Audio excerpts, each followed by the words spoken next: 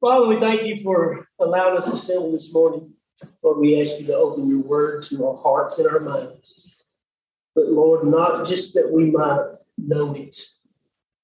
Our desire is not just to know it. It is to take what we learn and put it into practice. Lord, let us do that. We ask that in Jesus' name. And everybody said, Amen.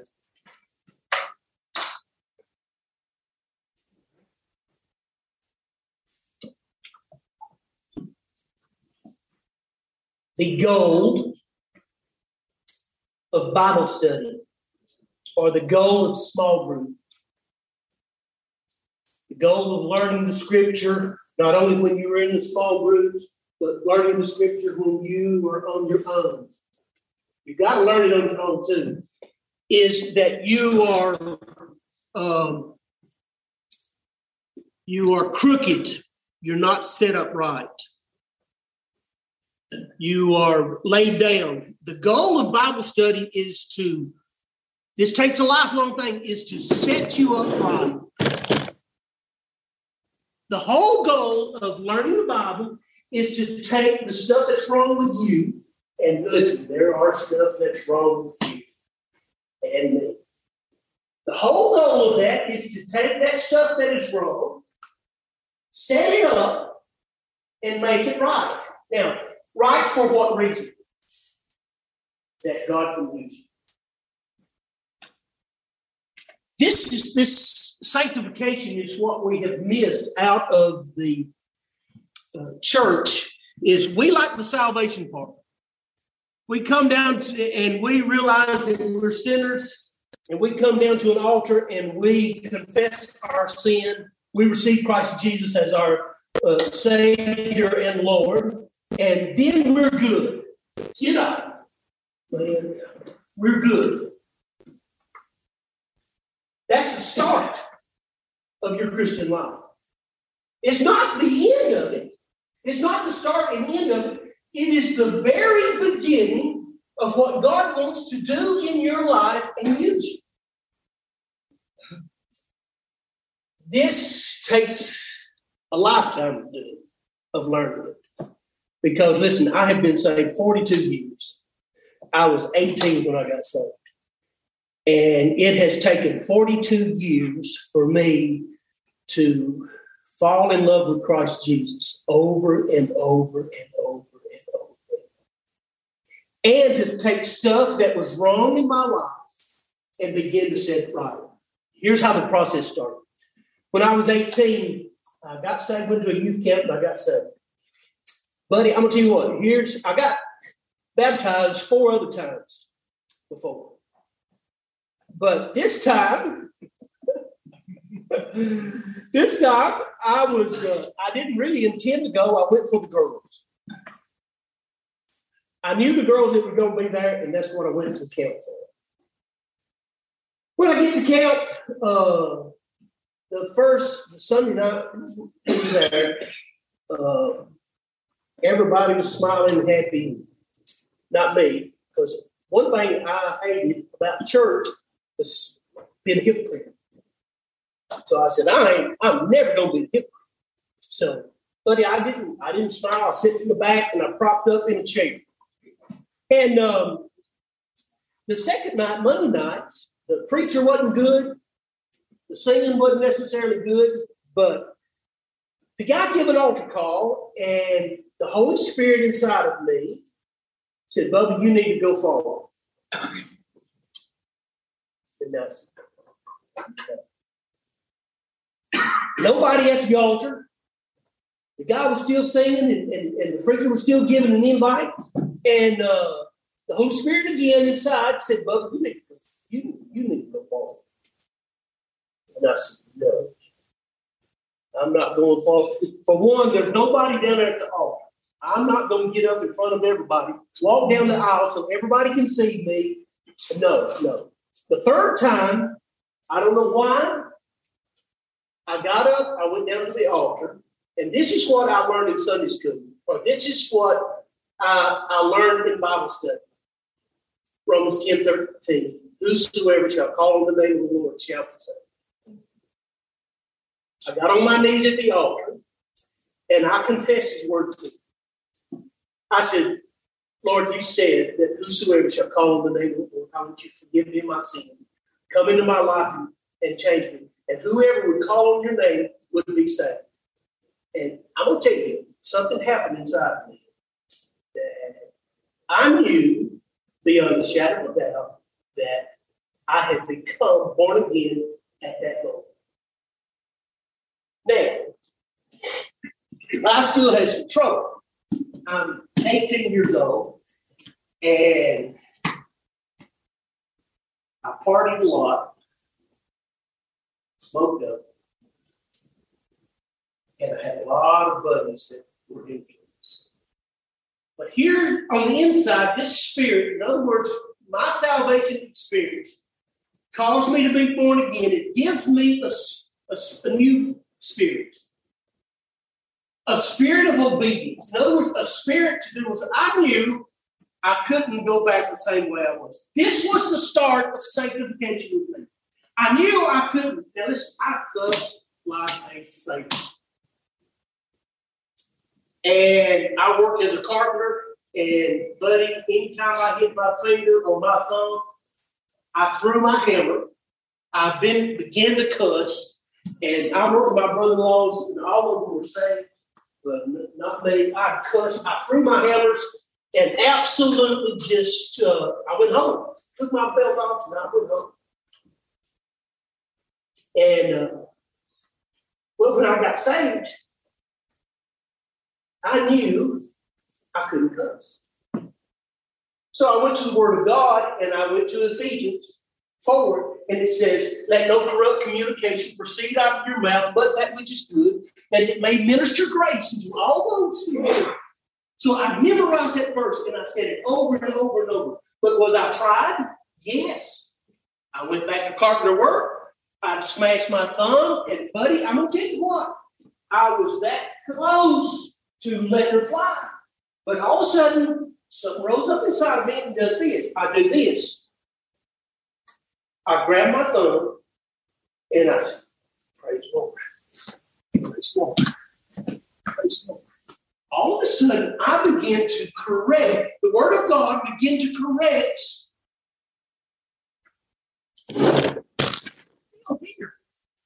A light has come on. I'm saved. I can never lose my salvation. I'm His. But I cannot ignore the fact that He saved me for a reason. Listen to me. Sanctification is the action of making somebody holy.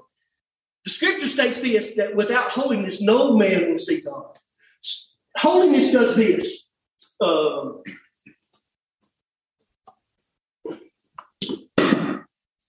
Let's say I'm God. Holiness does this. What do you mean?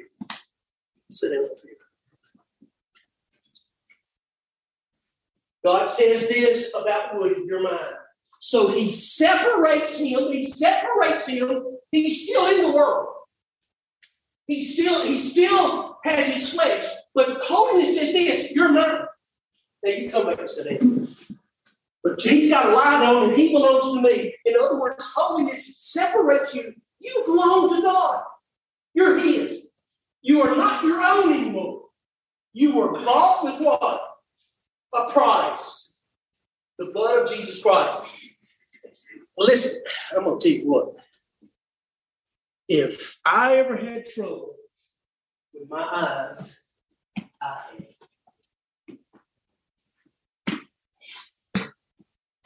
Of looking at me. And so I said, and I got in the Scripture, and you hear them old-time preachers, they talk about lust and stuff like that. They act like people, they act like they want you to. Well, and Jesus said, you have heard it said by them of old, thou shalt not commit adultery. All right? But Jesus said, but I'm saying to you, if you look at a woman in the wrong way, you committed adultery already in your heart with her. Listen, I'm in trouble.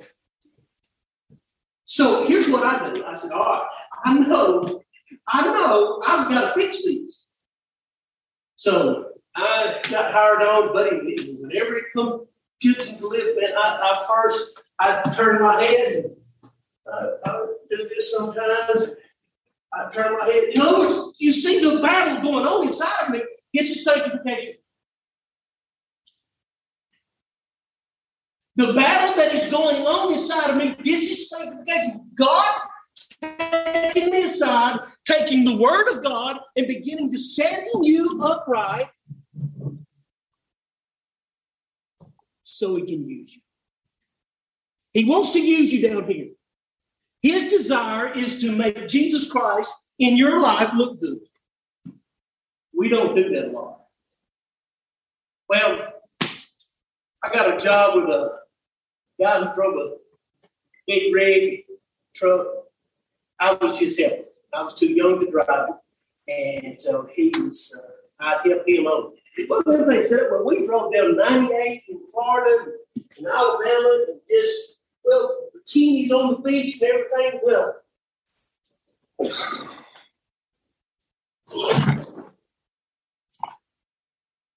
remember, sanctification has just begun in my life.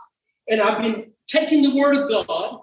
I've been listening to preaching. I've been going to Sunday school. I've been going to youth group. I've been reading my Bible on my own. I've allowed the word of God to begin to change me on the inside. But man, I was giving me a fit.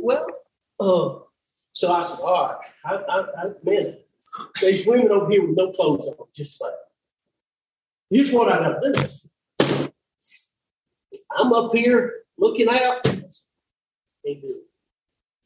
I get my little New Testament from the Gideons.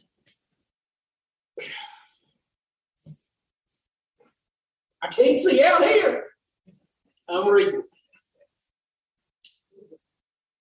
Somebody tell me who's winning.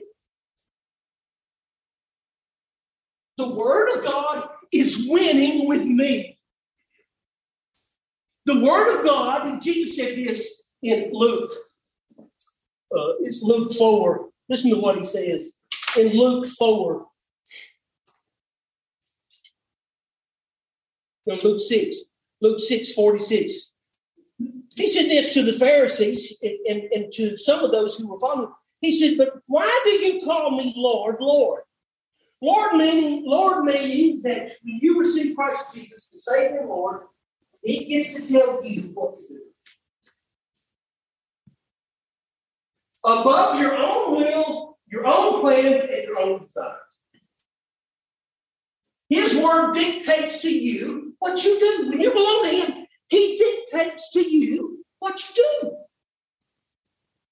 He said, why do you call me Lord, Lord, and you don't do what I say? In other words, they had become hearers of the word only, but not what? Doers of the word. And listen to me, this process of sanctification is over and over and over and over as long as you live down here. You're to make Jesus Christ look good. As long as you live down here and you belong to him, he is in the process, in position, you're holy because you belong to Christ. But in practice, you're not. Because practice has to do with letting the word of God have say so in my life. Buddy, every time I got to lusting, I meant for that to stop. I meant. Now listen. Dallas Theological Seminary had a class, and Dr. Dwight Pentecost was teaching. And one of the guys, and they had got on lust and got on pornography. And how many men in the ministry was looking at pornography? And he said, one kid asked him, said, Dr. Pentecost said, he's an 80-year-old man. He said, when does lust stop in a Christian's life? And Dr. Pentecost said, it ain't at 80.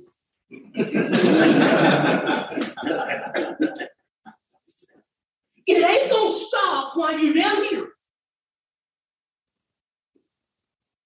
It's not, listen to me, it's not going to stop You've got to do this. You have got to take the Word of God and you've got to read it on your own. When you don't understand it, you just keep reading it. You just keep reading it. The Holy Spirit that caused you to be born again will eventually enlighten the Word of God, or somebody teaching it, or somebody preaching it will enlighten the Word of God to you. For you to win, you've got to take the Word of God in. Sanctification is the action of making something holy, or an action making Jesus Christ look good down here. You and I, as believers in Christ Jesus, have got to get this. We have got to give, number one, sanctification is the life of Jesus Christ being produced in the believer. It is the life of Jesus Christ being produced in you. Why did they call them Christians?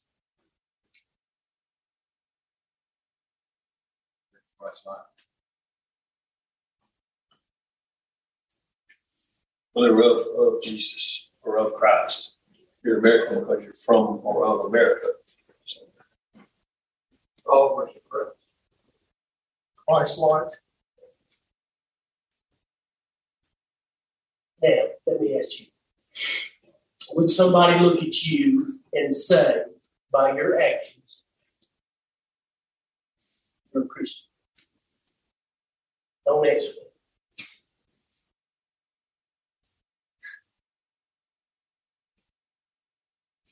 It is the life of Jesus Christ produced in the believer by the Holy Spirit. Listen to me. When you became born again, you became a new creature in Christ Jesus. You belong to Him. All sin has passed away, and behold, all things have become new. You become a part of the family of God by the Holy Spirit. Number three, through the Word of God.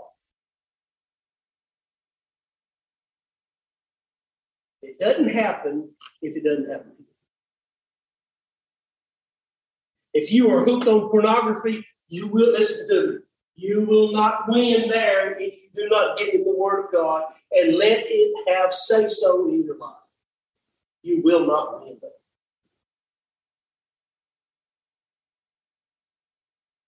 I heard a stat that over 60% of Christian men in church today look at some form of pornography. In Psalm it says this: if I regard iniquity or sin in my life, God will not hear me. If I have a pet sin, listen to me, pornography does this. You are not. You are way upside down. In other words, God can't use you. As long as you stay there, He can't use you. You're not going to make Him look good. You're not going to give Him glory in your life because there is something that you are hanging on to. You've got to say, well, wait a minute. Now, here's what you do. Can Christians be hooked on pornography? Yes. Because you live down here. But can you have victory over it? Yes, you can. Matter of fact, you must have victory.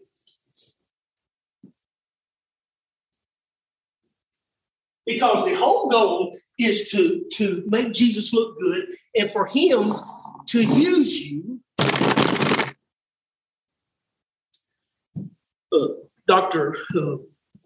Ray Stedman said that there was a guy, a husband and wife had come to him in California. He's a pastor of church in California. And they came to him and said they've been married 15 years. And he said, the man immediately, when he sat down and come into Dr. Stedman's office, the man sat down and he said, before she says anything, I'm just telling you right now, I've had enough. I can't take any more, and I want a divorce. And Dr. Stedman said, hold up. He said, why? He said, because she has never given me a minute's peace. Said there's nothing that I could do to make her happy. He said, man, if I get up in the morning, said usually I get up and I cook sausage and eggs in the morning and toast, and she gets up blowing up about the smell of the sausage. Said, I can't dress right. Don't get me messed up. Said, I can't dress right. Said, she criticizes everything that I put on, and I have to change sometimes 2 or 3 times. He said, she thinks I'm looking at somebody else all the time. She blows up all the time. He said, I have had enough. I want a divorce. Dr. Stedman looked at him and he said, Jim, it's your fault. What? It's your fault, Jim. He said, well, I'd like to hear the answer to this. How it's my fault? He said, well, you don't date her. You don't date her.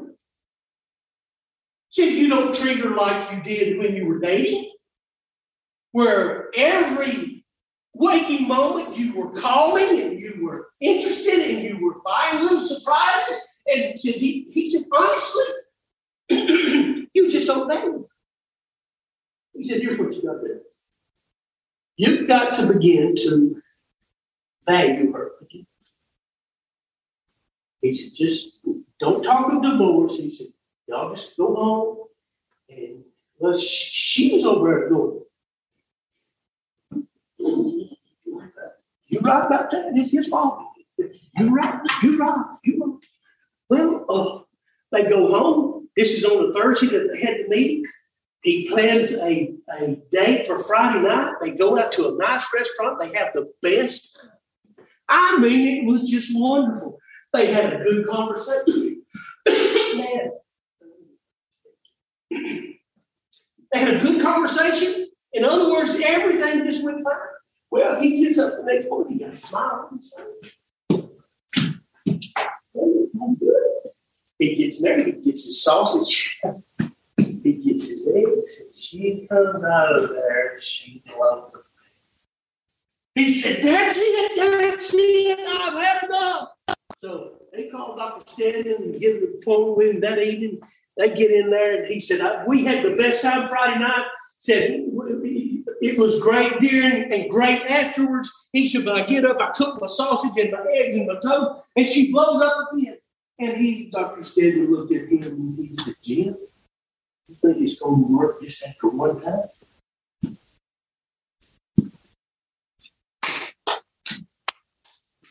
You think it's just going to work after one time? He said, Jim, this takes a lot.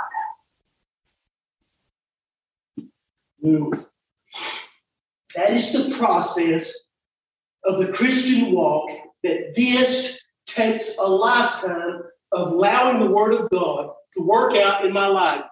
Salvation is the life of Jesus Christ being produced in the believer by the Holy Spirit through the Word of God, invading every area of the believer's life.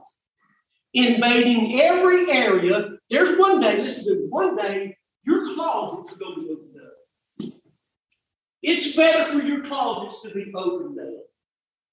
You open them to the Lord and say, oh, Lord,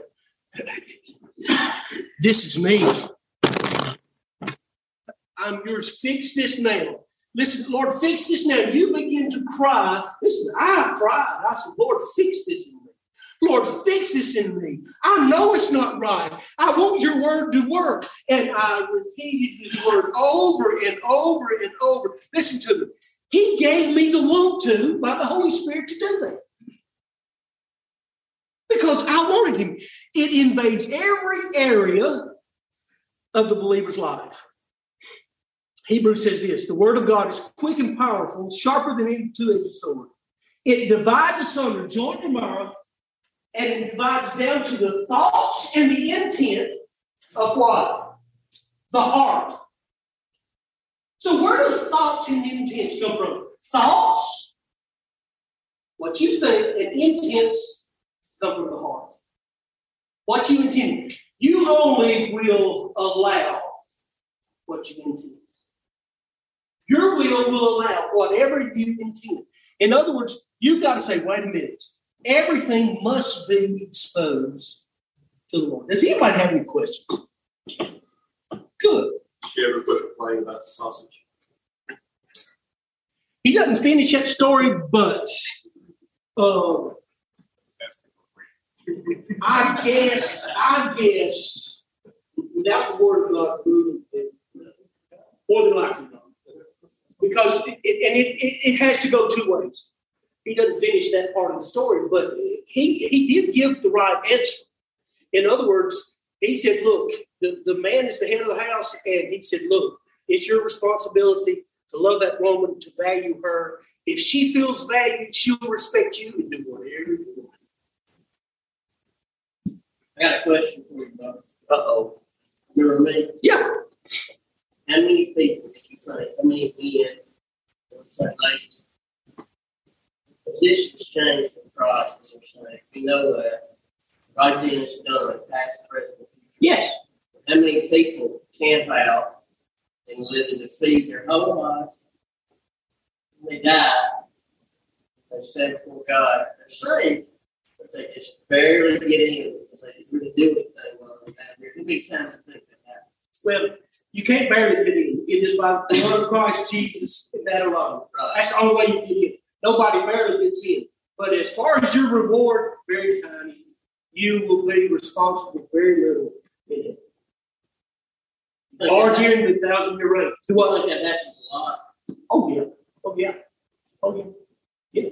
I would say 60% of Christians get saved, justified. In other words, their salvation, they believe in Christ Jesus. They accept him as Savior. But I will tell you this. He will not accept just the Savior title. He has to be Savior and Lord. He has to dictate to you what to do. Now, most of these Christians have been saved 50 years and still doing this. Da da. Da da. Man, you've been saved 50 years. What you say da for? Da da. In other words, they stay babies their whole life. God deals with them. And it's not my position to make them. You cannot make somebody grow.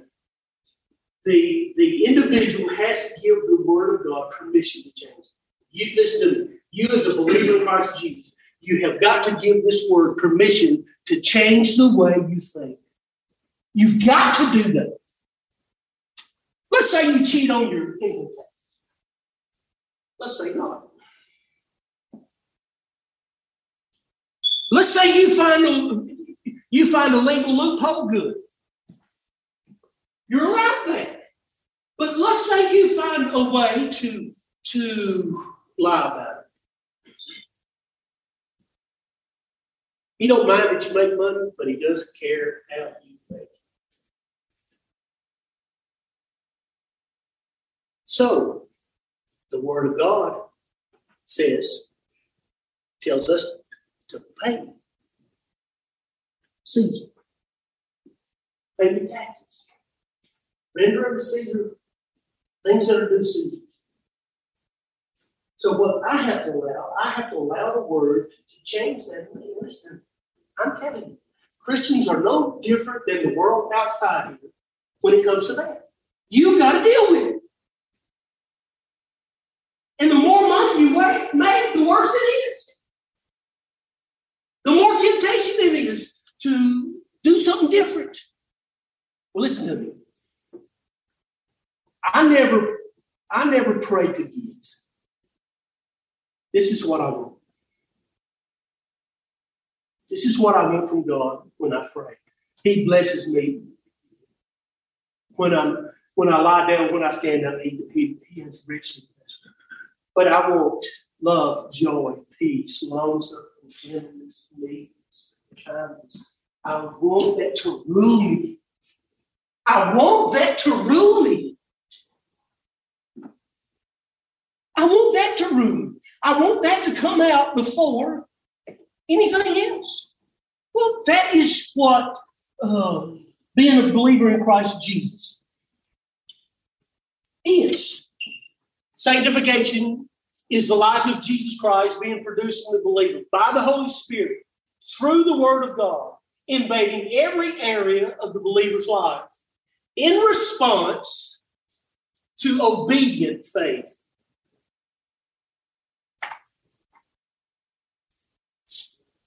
A lot of times, this is our trouble, is we know what good to do, but we're just not obedient.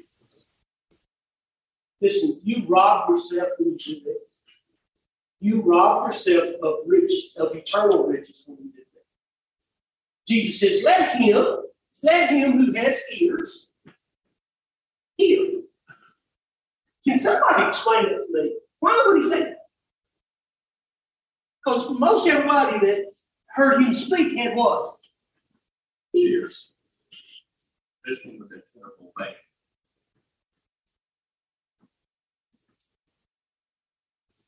The word hear and obey are the same. Are the same. He says, if you hear me, obey it. In other words, if you hear my words and you recognize what it is, what I'm saying, he's telling you, he said, you obey it. Now listen, this is something that we have laid on the backside, and we're just not worried about it because we're saved. And we're taking it easy. We're struggling. But listen to me, God's got an assignment for every one of you that only you can lead. I can't get your assignment, nor do I have your gifts. That assignment always has to do with people. Always. Always.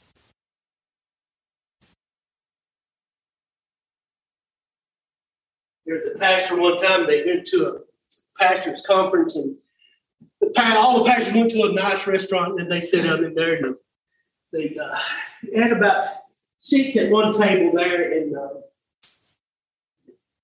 their waitress comes up, and she knocks over the salt. Doesn't say I'm sorry or excuse me or anything. Well, she takes her order and she leaves 2 of the drinks off.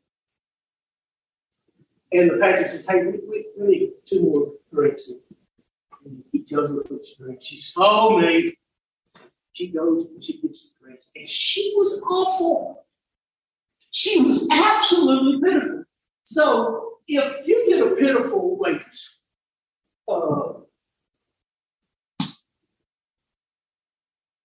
and it comes to the tea, what do you do? Come. She ain't get nothing from me, buddy. Hey, she needs to loosen up. She needs to be a little bit more polite and serve people. She'll do that.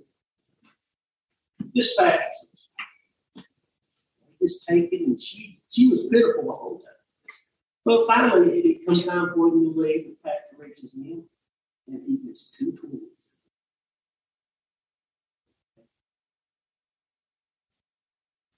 And she comes back by there, and she sees the tip, and she looks at him, and she says, why did you do that? He said, well, you know, the way I figured is that you were just having a bad day, and you were probably going through a lot of stuff. And I'm going to ignore it, and I'm going to do the Christian. But you know, I'm ignoring it. All of a sudden, my assignment, she becomes my assignment with those men sitting around me. I said, listen to me. All Christians have trouble, but I know the answer to the trouble. He may not get you out of it, but he can get you out of an eternal trouble. And that's salvation in Christ Jesus. In other words, all of a sudden, if he had not given her the 2 twins, she went home mad and still in her trouble without the hope of knowing Christ Jesus. All of a sudden, this had just fixed me. By me listening to the Word of God, knowing that I'm here on assignment, this has just fixed me for use. What is a chair for?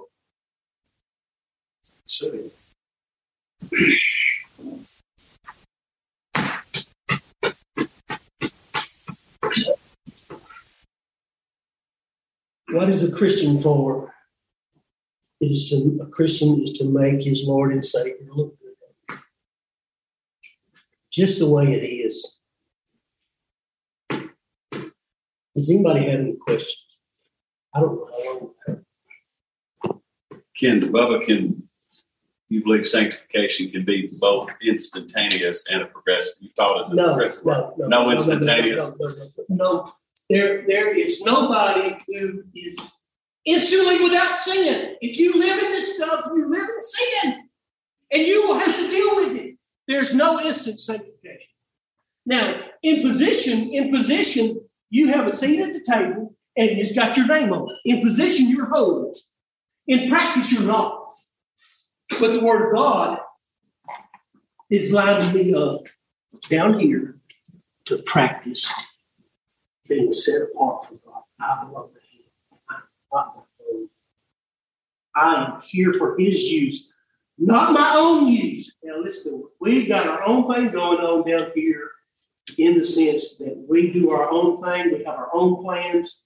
But I'm telling you, the Word of God tells you, you are left here. The Church of Jesus Christ is left here on assignment for somebody else. So when you leave here and you get in your car and that person pulls out in front of you, you leave this hand with that middle finger down. And you say this, no more. No more of this. No more. Lord, you rule me now. You get glory out of my life. You set me up for my assignment. Lord, you let the Word of God have say so in my life. Do we go to 10 o'clock in 10:15. Get out of here.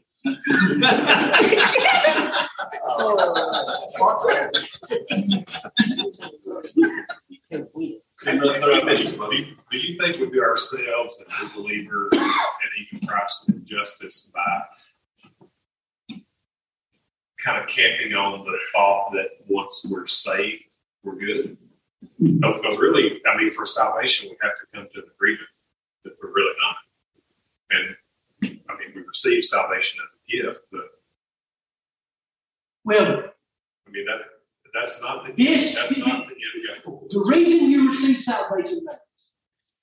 In other words, you receive salvation because you are a dirty, rotten, low-down sinner and you hate the way you are. That causes you to come to Christ. You want this stuff fixed. Now, if I come because I'm making an assessment, now let you make this assessment, Chad. You're smart guy. Listen, I'm talking to Chad about salvation. Which do you want? Do you want to go to heaven and live forever in joy and peace, streets of gold, or do you want to burn in hell? And you make the choice. A dumb person is not going to go to hell choice. That's not salvation. That's not making the decision on salvation. Salvation, your biggest need is not to go to heaven. Your biggest need is to have your sins forgiven, and that happens at the cross of Christ Jesus. That's a saved person hangs everything they are on what Jesus did for them. That person is saved and can never lose his salvation. That's the reason when you die, when you get to the gates, he said, "Once should I let you in? Your son, the paper, and Christ for my sins. Every one of my sins." So that's all we got. Listen, I asked Jackie Trial the other day, visiting with him in the hospital. I said, Jackie, you're not doing good. You got some bad reports about his eyes. He done aggravated me enough up there. And so, Jackie, I said, let me ask you a question. He said, hey.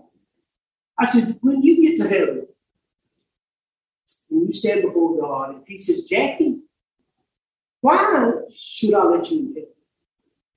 And I said, Jackie, what are you going to say? He said, you shouldn't. But I put my faith and trust in your son.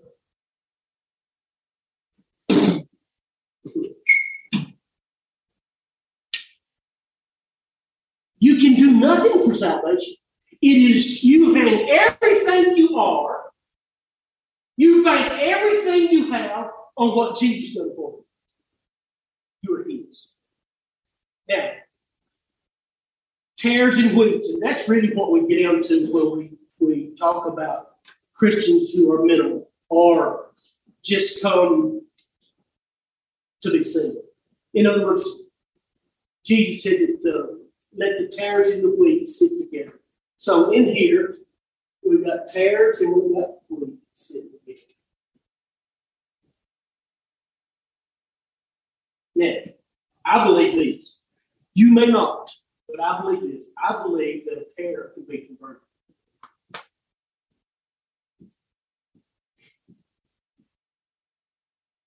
Just like I believe a sinner can be saved.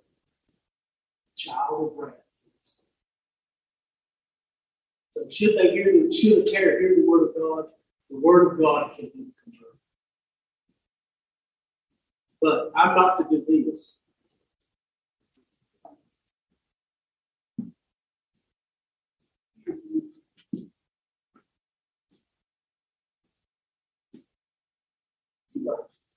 I can't do that. Why? Because you don't know.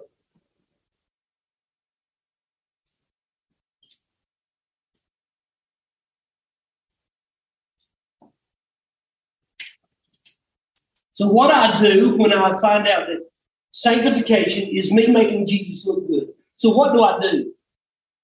First and foremost, if you haven't forgiven somebody, you find that person to forgive.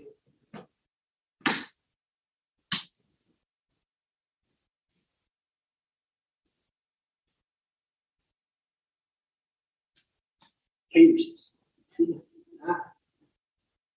says, Lord, he says, how many times shall I forgive my brother? In one day's time, shall I do it 7 times? The going rate was 3. But Peter said, shall I do it 7 times? Somebody tell me what to say. Jesus says, no, Peter, but I tell you 7 times what? Which is what? A bunch. In how many hours? In a 24-hour period. So in other words, he said, you forgive them. It's the way you forgive, the same way you were forgiven. If you're hooked on pornography, if you're looking at things that you shouldn't look at, you make an assessment right now. You say, Lord Jesus, fix this in me. I'm sick. I'm sick. I've let this go on in my life way too long. Lord, I'm sick. Fix this in me. That's your prayer. Lord, fix this in me. And then you get into the Word of God, and you begin to say, all right, he said this. He said, if not to commit adultery, but if I look at a woman in the wrong way, that's committing adultery already in my heart. Okay, all right, I got to fix this. I got to fix this. You let the Word of God begin to fix that in you. Because I'm telling you, once you get it fixed, that it took me about 3 years to completely get to where I didn't automatically move. But I was constantly in the Word of God, and I wanted it fixed. Any questions? Do you still love them? Yes! Yes! Now that's coming. Do I still have to deal with it? Yes, I do. Yes. Does the Word of God constantly work on me on the inside to fix that? Yes. It does. Yes, it does. Well, it didn't never lets up. No. So Nor does the old man, the flesh doesn't live, but the flesh, your flesh is the old you the way you used to be. You know, we're, as Christians, saved by grace, we're still sinners.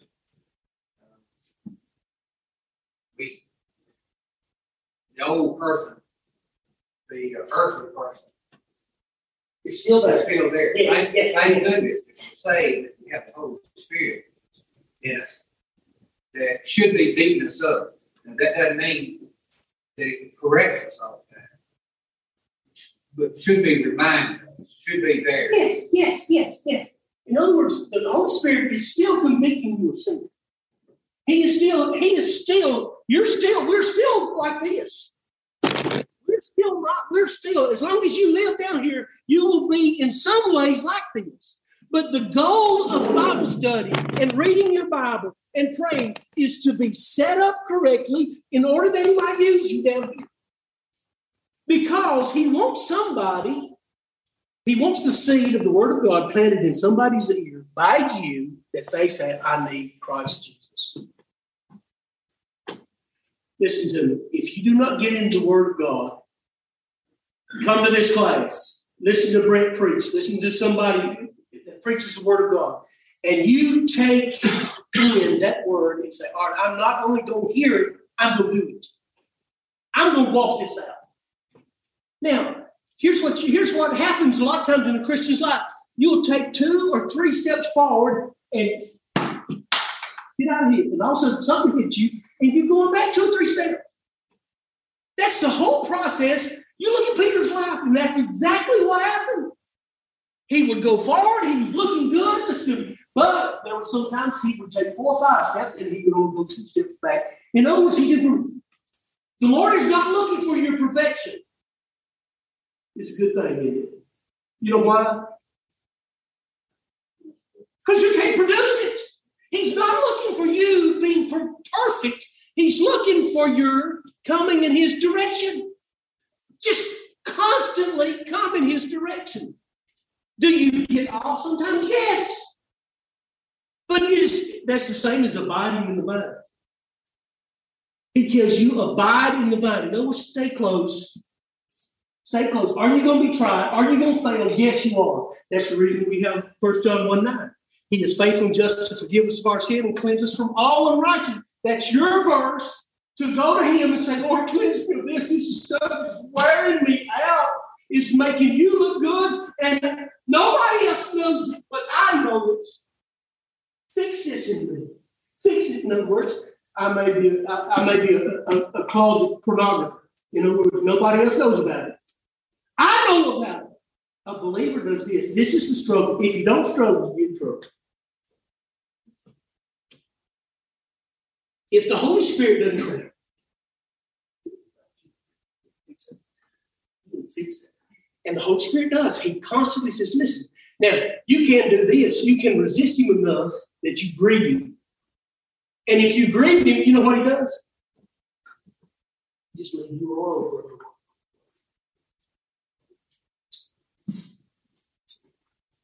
And then hard times, trouble, trials, tribulation, temptation, failure after failure after failure comes. And then you wake up and this is destroying my life. Lord, fix this. And the Holy Spirit hears you say that. And you know this is still the Word of God. It is a process, but it is never ending. It never ends. As long as you live in this stuff here, it is never ending. But can you improve on it? Yes, you can. Can you make Jesus Christ look good in your life? Making Jesus look good in your life reminded me of when I was about 25, being legalistic. In that, I become a Christian, God was working in my life and changing things. All of a sudden, I got to hear how good I was. I got to believe in that. And in doing so, I forgot about the sinful part of Donnie Davis. I became the righteous part. And I became like Jesus said, it was spewed out of your mouth because of the raising the hands and shouting amen and doing some stupid stuff. And not that stupid in itself. The reasons why it's so stupid is that I stopped growing in my faith, but yet still putting on the appearance Well, legalism is only, I do it only for you. And then I spout it when I don't see it right in you. I become a legalist and I say, all of a sudden I have become somebody who tells somebody what to do that I don't do it in my own life. Listen to the Word of God is never designed for you to take it and put it. At first, it is never designed for you to take the Word of God and kill somebody with it, somebody else. I'm telling you, I've got enough trouble on my own before I start spouting out somebody else what they should do. Now, a preacher is different. But here's what's different in a preacher. A preacher takes the Word of God and he wants you to get it. In other words, he wants you to get it. But he's not legalistic in the sense that he has to walk out like this. And you have to see it.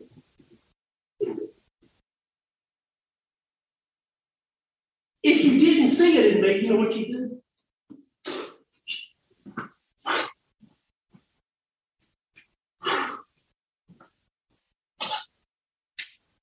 Exactly what you do. If you didn't see it in me walking out, I couldn't tell you anything.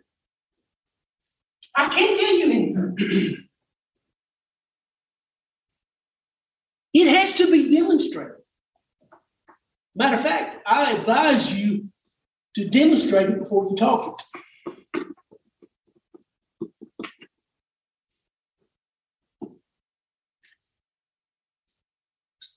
Walk it before you talk it.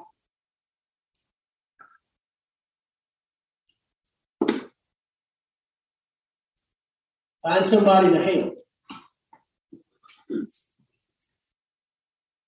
The Good Samaritan story is not just about one Good Samaritan. He doesn't want that to happen. He'll help somebody one time. He wants that to happen over and over and over in your life. In other words, find somebody to. Does anybody have any questions?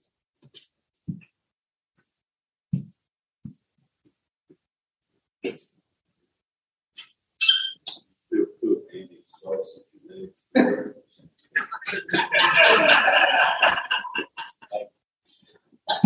It's always a smart aleck.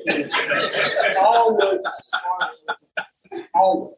I was just sitting here thinking the other day, there's a reason I didn't cook sausage and eggs in the morning. Find somebody to serve. Find somebody to serve that's supposed to serve you.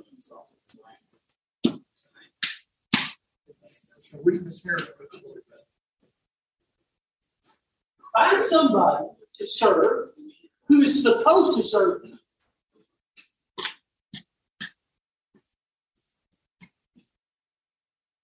I think the next time David invites me to come preach, I'm going to wash somebody's feet.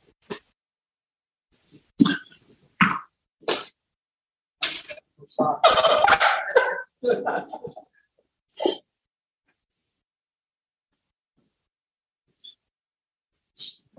Well, don't take yourself too serious. Just do not take yourself too serious. Let Jesus be your all in all, and who you want to satisfy and who you want to please.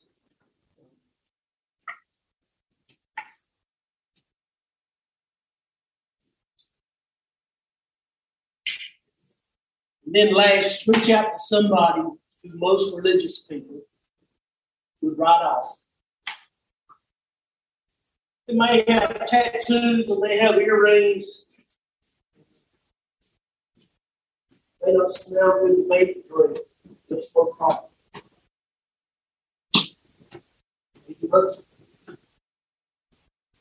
Most church folks, religious folks, will never do that.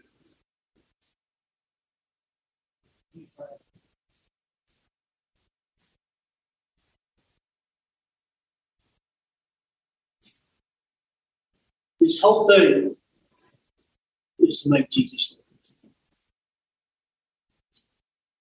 Hey, do you think what we believe as far as faith alone kind of plays into us getting stuck? And just the rivalry between that and like legalism. Right? We focus on faith. So it's easy to get stuck on not doing this. Well, it is faith alone. It is by grace through faith. And that alone for salvation. We're not talking about salvation. This has nothing to do with salvation. Salvation has nothing to do with doing. This has to do with making Jesus look good. You know, it is the process of Jesus being formed in you. The whole goal is Jesus Christ, you allowing Jesus Christ to conform you into his image. That's the whole. This is not about salvation. This is not about salvation. You cannot work your way to salvation. I hope you don't take that out of here. This has nothing to do with salvation. This is the process of the Christian life. In other words, where it is, it says in the scripture, it says, work out your own salvation with fear and trembling. What he's saying, walk out the salvation that you have received, walk it out. In other words, that's what we have. And we've done it for our own little us forward in the morning.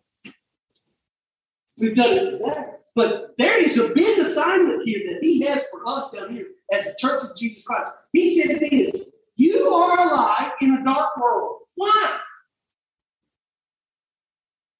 He said, you are the salt of the earth. Why did he say that? Because he wants you to take the influence that you have in Christ Jesus to influence somebody. It has to do with people. This has to do with people. This has to do with making Jesus look good and the process, and it also has to do with rewards. He said, if you're faithful over a few things, I'll make you a ruler over me. It does have to do with it. And most of us bank on this stuff down here. We think we've arrived when we get all we can down here. And we can blow or storing treasure in heaven. This here is about storing treasure in heaven. It is absolutely nothing about salvation. Salvation comes when you recognize that you are a dirty, rotten sinner and you need to be saved. You need to come to Christ Jesus for salvation. When that happens and you become born again, he forgives you of your sin. That's past, present, and future sins. And you are happy for it. Now, what you want me to do? Lord, I'm yours. I thank you. You forgave me of my sin. Now, are you going to have ups and downs in your Christian walk from then on? Are you going to fail? Are you going to sin? Yes, you are. You are. But there does come a point. You cannot sit in here for 10 years and not be used. And he's not using you for anything. He's using you to make money, gain material things, and eat. And that's it.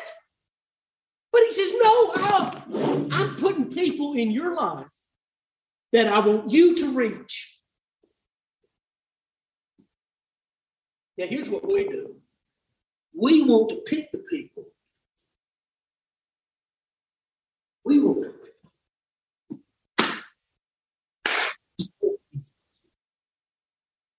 I want the ones that, all right, got a pretty big in front of them too, but this is Bible for church and come back. Jesus is risen. You're saying, you come on. He's got an assignment for you. This whole Bible study, the teaching that David gives, the teaching that Brett gives, the whole design is for you to hear the word of God, respond to it in obedience, and say, all right, I know when I leave here, I'm telling you, when you leave here, God's got an assignment for you. And some of us will walk past it and not make it. It may have to be with somebody we need to forgive. It may need to be with somebody we need to sit and talk to. It may be just like the pastor who had put out $40 for this thing and says, hey, I figured that you had a bad time. You know what he did? He just done the Christian thing. He went the extra mile. You know, he turned the other cheek. If you put $40 on there for a till, somebody who absolutely didn't serve you well at all, listen, what you just turned the other cheek. And you know what happened? He caused a brain debate in her and say, why are you different? All of a sudden, he felt his assignment. That's sanctification. Sanctification is you, Jesus Christ, being formed in you. That only happens by the Holy Spirit through the Word of God invading every part of your life. And it can only happen through obedience. And this is hard right here. This is hard stuff. Yes! That's why we don't do it. That's why we don't do it. It's discipline. Well, it's recognizing He's God and you ain't. He's God and you ain't. And this is what He's called us to do. So if He's God and I'm not, I'm thinking that if He hadn't saved me, I would either be dead, be drunk, or in prison. I'm telling you that would happen. That would have happened. And I am so thankful. So, for 42 years, have I been perfect? I'm glad you don't want to touch. No, I haven't been perfect. But when I messed up, I told it. First John. We have an advocate, Jesus Christ, the righteous, who is faithful and just to forgive of all my sin. And here's what I need. I needed cleansing. And to cleanse and set me back right. So grace does this. Grace allows you to fall. And grace picks you back up and says, come on, let's go eat. That's the process of sanctification. You still need grace every day, every moment. But I'm telling you, this is about you saying people matter to God. Howard Hendricks said this. He said that God's going to take two things off this planet, and they both matter to Him. Big time. One is He's going to take His word. He's going to take His word off of this planet. He's going to roll this thing up like a little ball, and He's going to burn it. And the other thing that He's going to take off this planet is people. And both of them matter. He leaves the church down here so you can spread the news about Christ Jesus, so you can spread the news about Christ Jesus, so you can spread the news about what happened to you. Only you know your story of how Jesus saved you. You're to be a witness. And it's to be ongoing. Is anybody not understanding this?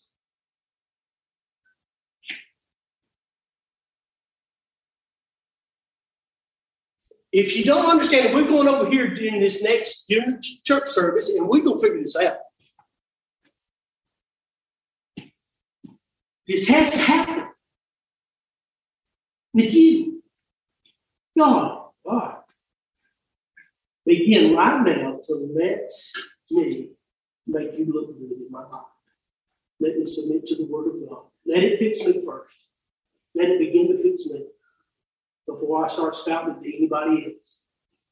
And then when I begin to gain control over it, and I can share about it, I can share about how perverted I was and how God gave me the victory over it.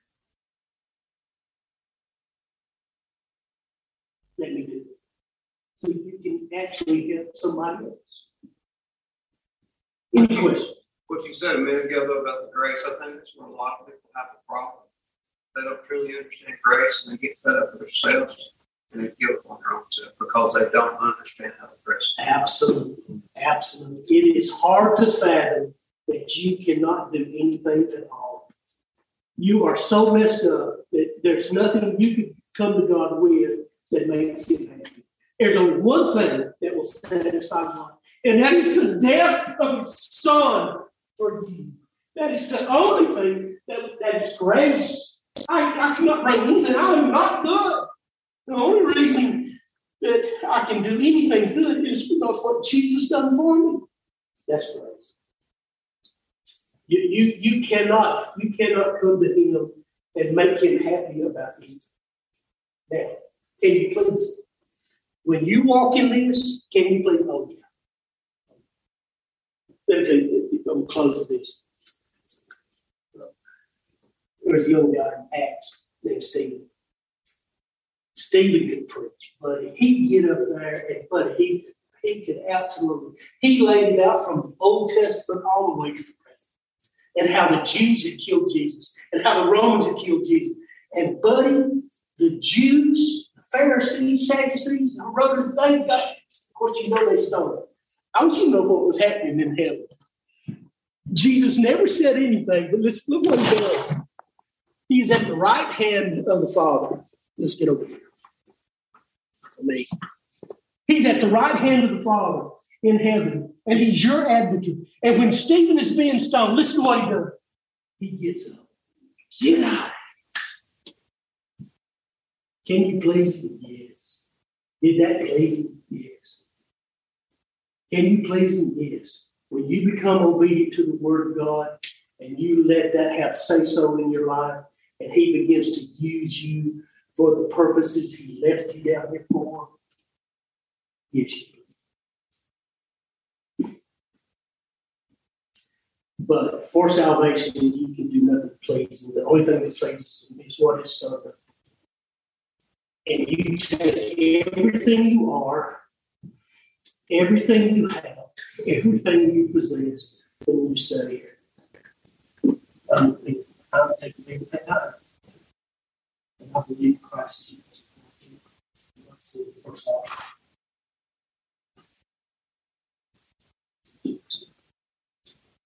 Father, we thank you for your word. We do recognize that some of this is difficult. But Lord, you put it in your word and it is necessary. Lord, it's necessary for us to be salt and light, to be effective witnesses for Christ Jesus down here. Because there are other people who need to hear our story, see our witness, and come to faith in Christ Jesus. Lord, I pray that that happens. And I pray that you allow the word of God to have effect in us, have say-so in us, against our own will, our own plans, and our own desires. Let us put your kingdom first. And I pray that in Jesus' name. Everybody said, Amen.